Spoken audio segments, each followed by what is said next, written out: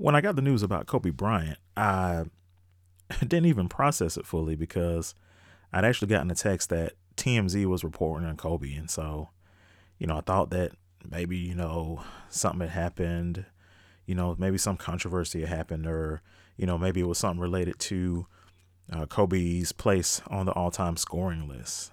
And then the texts came one after another. The, announcements on the TV, various alerts, the stories, all of these things came in, and like there was the realization and the information that Kobe Bryant was dead, or that Kobe Bryant is dead. And the feeling I had then is the same feeling I have now. It's just shock. And I still don't want to believe it. And I don't want to believe it. And this is just moments like these just really just show you how inadequate sports are. And I say inadequate because, sports, give us such a platform and give people such a platform, for the whole world to see them. But then yet sports are so deficient because they don't really show all of who people are. And so when we talk about individuals in the sporting realm, we talk about their athleticism and their competitiveness. But rarely do we really get a chance to appreciate people for who they are outside of the realm of sports. And so that's what I'm really going to be after, on the Making a Difference show today, is a chance to make sense out of something that doesn't really make any sense. And also just to show that, like, the people that, we see in sports and entertainment, like, there's so much more than their accomplishments or, how the media portrays them. To be a Negro in this country, and to be relatively conscious, is to be in a state of rage. Almost all of the time. You wonder why I spit the truth and not to make no dope. To make a difference.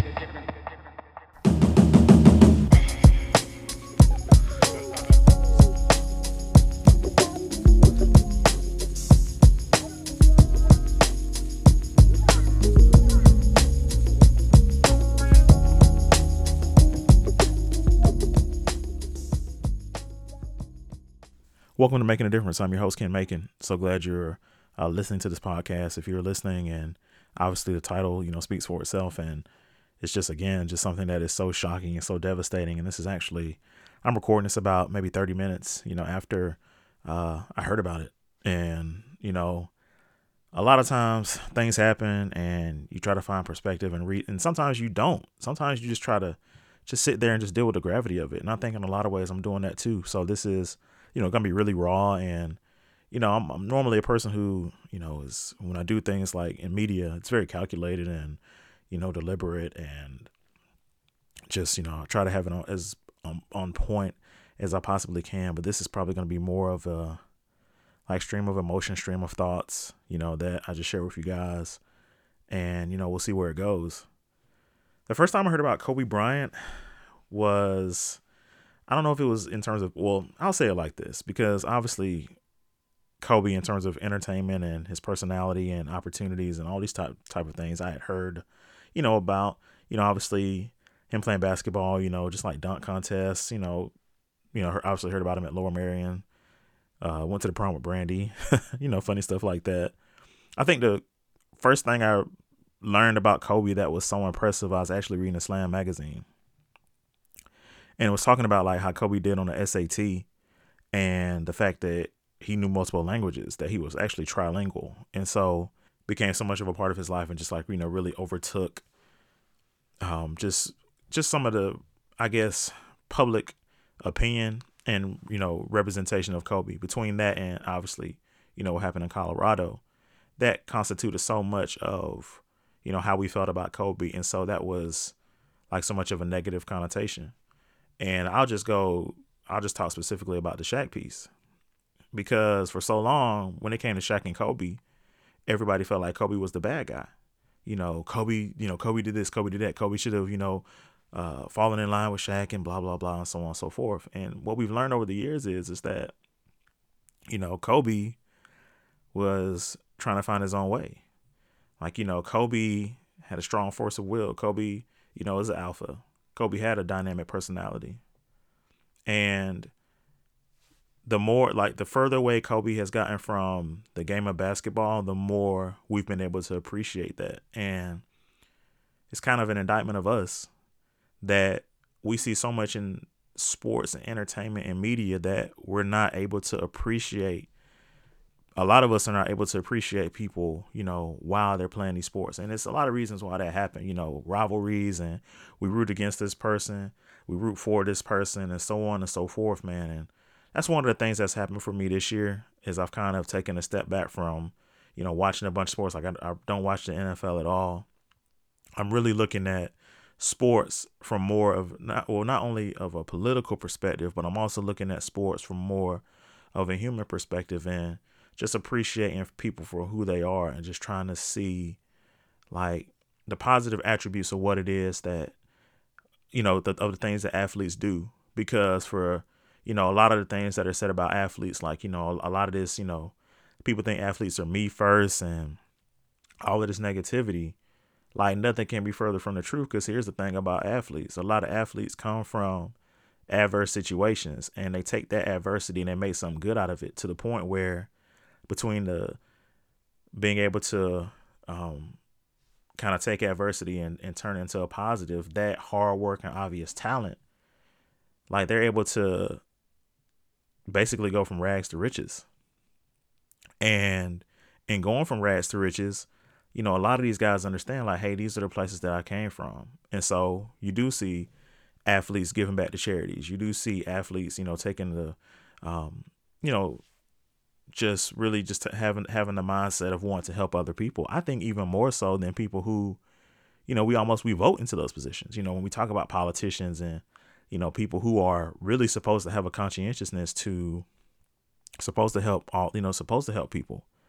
Like athletes are the ones who we unfairly put that responsibility on. And then at the same time, a lot of these athletes fulfill that. But that's not, as obviously as juicy a story as, when athletes do something wrong. And so it was with Kobe.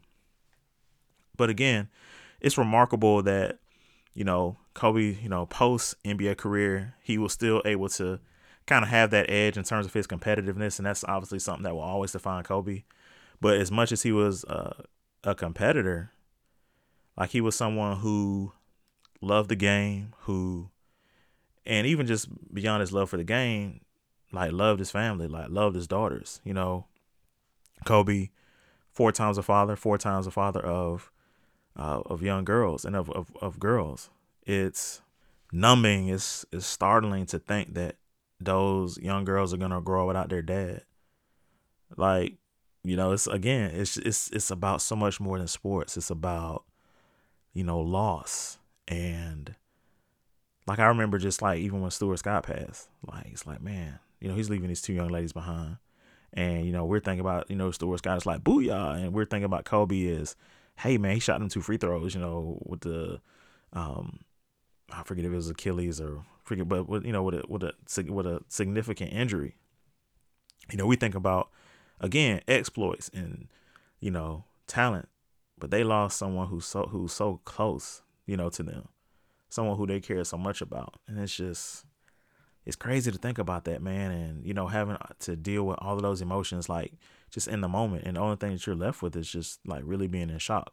I don't want us to go on too long because, it's just one of those things where I really just wanted to like kind of say my piece, man. And, I obviously always look forward to the dialogue and conversations, man. But, when I think about Kobe, just in the totality of his life, which is still just kind of so crazy to say, like there's Kobe the father, there's Kobe, and just even in terms of him being a father to, to girls. And it was so cool just to kind of see how his love for women's basketball, because that's something that, when we talk about basketball and we feel like, men's basketball and women's basketball, but Kobe understood that basketball was basketball, and he had the ultimate respect for, that particular sport. And it was obviously something that, he was a coach, and, it really just kind of fit Kobe becoming a statesman. And at 41, you know, we don't think of somebody at 41 years old being an elder, but again, we just go back to Kobe's intelligence and Kobe's intellect, and he became that elder statesman. There were so many young players who looked up to him. Like I said, young players, boys, girls, men and women who looked up to Kobe, and he embraced that role. He actually flourished in it. Like he, you know, flourished in pretty much everything that he did, man. And that's just part of the greatness of Kobe Bryant. And the world is a worse place because, you know, he's not here.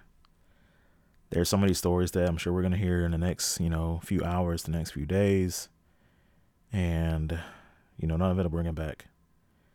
And so that's if there is any solace, the solace is in that, you know, we had a chance to experience that, you know, in our own different ways. Rest in peace to great father, great ball player, an icon, and an elder statesman, Kobe Bryant. What can I say? Mamba out.